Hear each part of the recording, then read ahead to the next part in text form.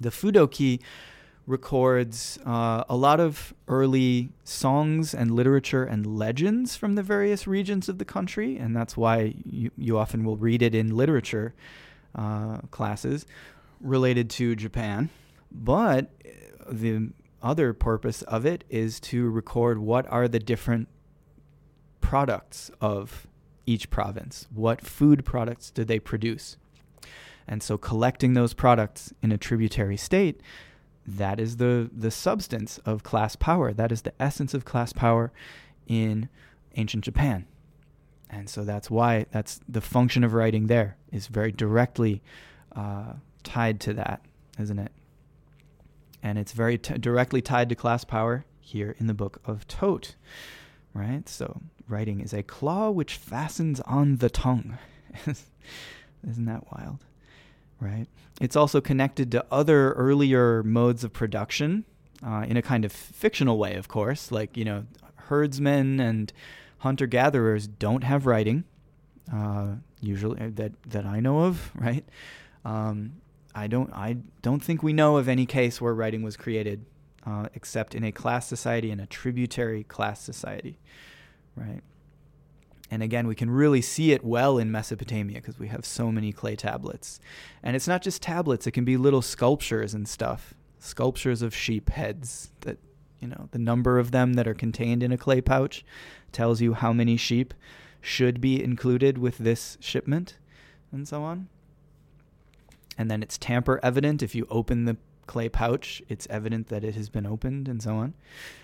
So 275, consider these wild beasts, these birds, these reptiles, who do not have a herdsman. Are you the one who traps them? They being doubled, something, something, hunting, something, something. Every sort of net, they're hunting, something, something. Hunting in truth, something. Okay. The one who loves knowledge, he said, the good net is the daughter, something, something, father of judging, something. Are you the huntress who hunts something? This will be talking about Seshat. Seshat is the goddess who's kind of assistant to Thoth, right? Judge me. Are you the netter who nets the whatever? Let something. Are you the binder, something, something? Prophesy, something, something. Are you the bird netter, something, something? Here the text is pretty incomplete, right? But we can see all these words associated with other modes of production, right? So the scribe is being at least compared to people who produce in these other ways. And we even have, of course, sure enough, we get the growing of grain as well as a metaphor. 288, the field which bears its children belongs to one.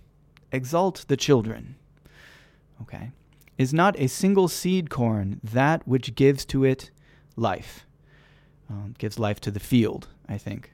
This would have its parallels to Jesus's, unless a grain of wheat falls to the ground and dies, it remains a single grain, but if it dies, it will yield a rich harvest. A hungry man, he is the one who takes a piece. That is of the remainder of the harvest. Okay. So again, we have class rule here. A beggar is the one who only takes a remainder, whereas the great harvest is something that the ruling class is in control of, and we scribes are really kind of embodying the power of the ruling class in our ability to write. And our patron god here, Thoth, is referred to in many, many places, but also in 309. He who hunted the Basals. The Basal, so the hunter of the Bas. The hunter, okay, so writing things, being a scribe, is somehow hunting the actual, personalities. Hunting the personalities, hunting the identities, trapping them, right? This is something that the internet does as well, isn't it? That's kind of my thesis here, as you can see. So he said, do they not serve the one who wishes to become a prophet? That means, will he not be able to become a craftsman? The scholars who came about before, do they not have a second body? An apprentice.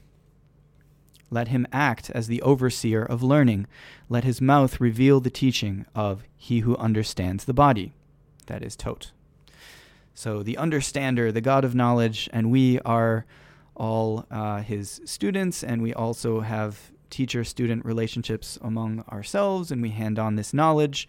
And it's something like being a craftsman as well. Isn't that interesting? And becoming a prophet. I think there is a sense even here that if you gather enough information, if you record enough, you will become able to predict the future. The early history of the weather report is an interesting window into this type of thought in the 20th century. There were certain intelligence units, I think, in the British Army in World War I, whose only assignment, or ultimately what they ended up spending their time doing, was inventing the modern weather forecast by sort of, and also inventing in some ways the theory of a LAN, right? A local area network of computers, just the computer network itself.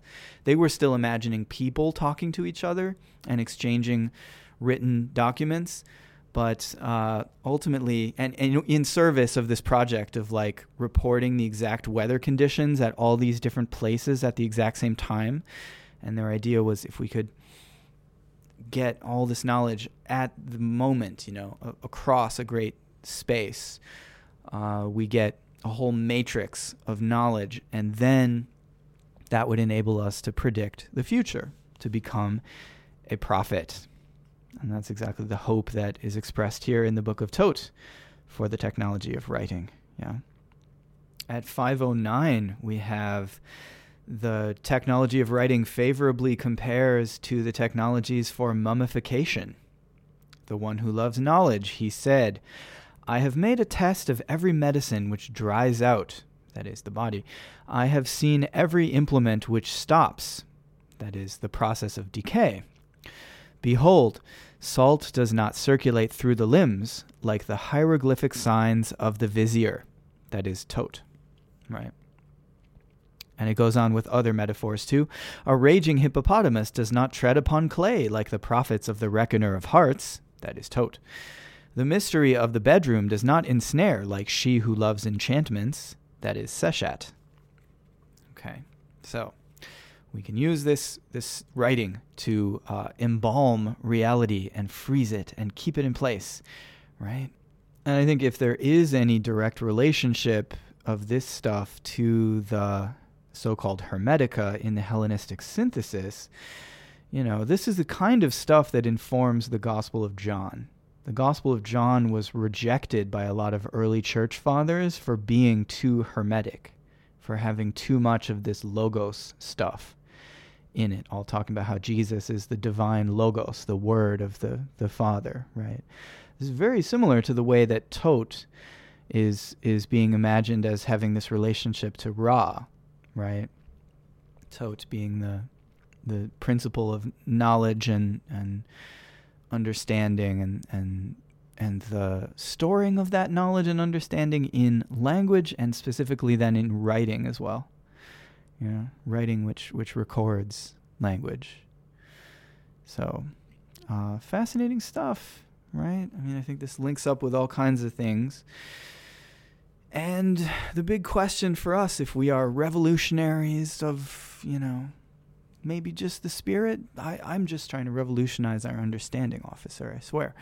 But whatever kind of revolutionary you are, you're going to be contending with class forces in some way, and this is how much they've got us, like the very language we use, the writing, the whole system of communication has always in various ways been dominated by the ruling class, and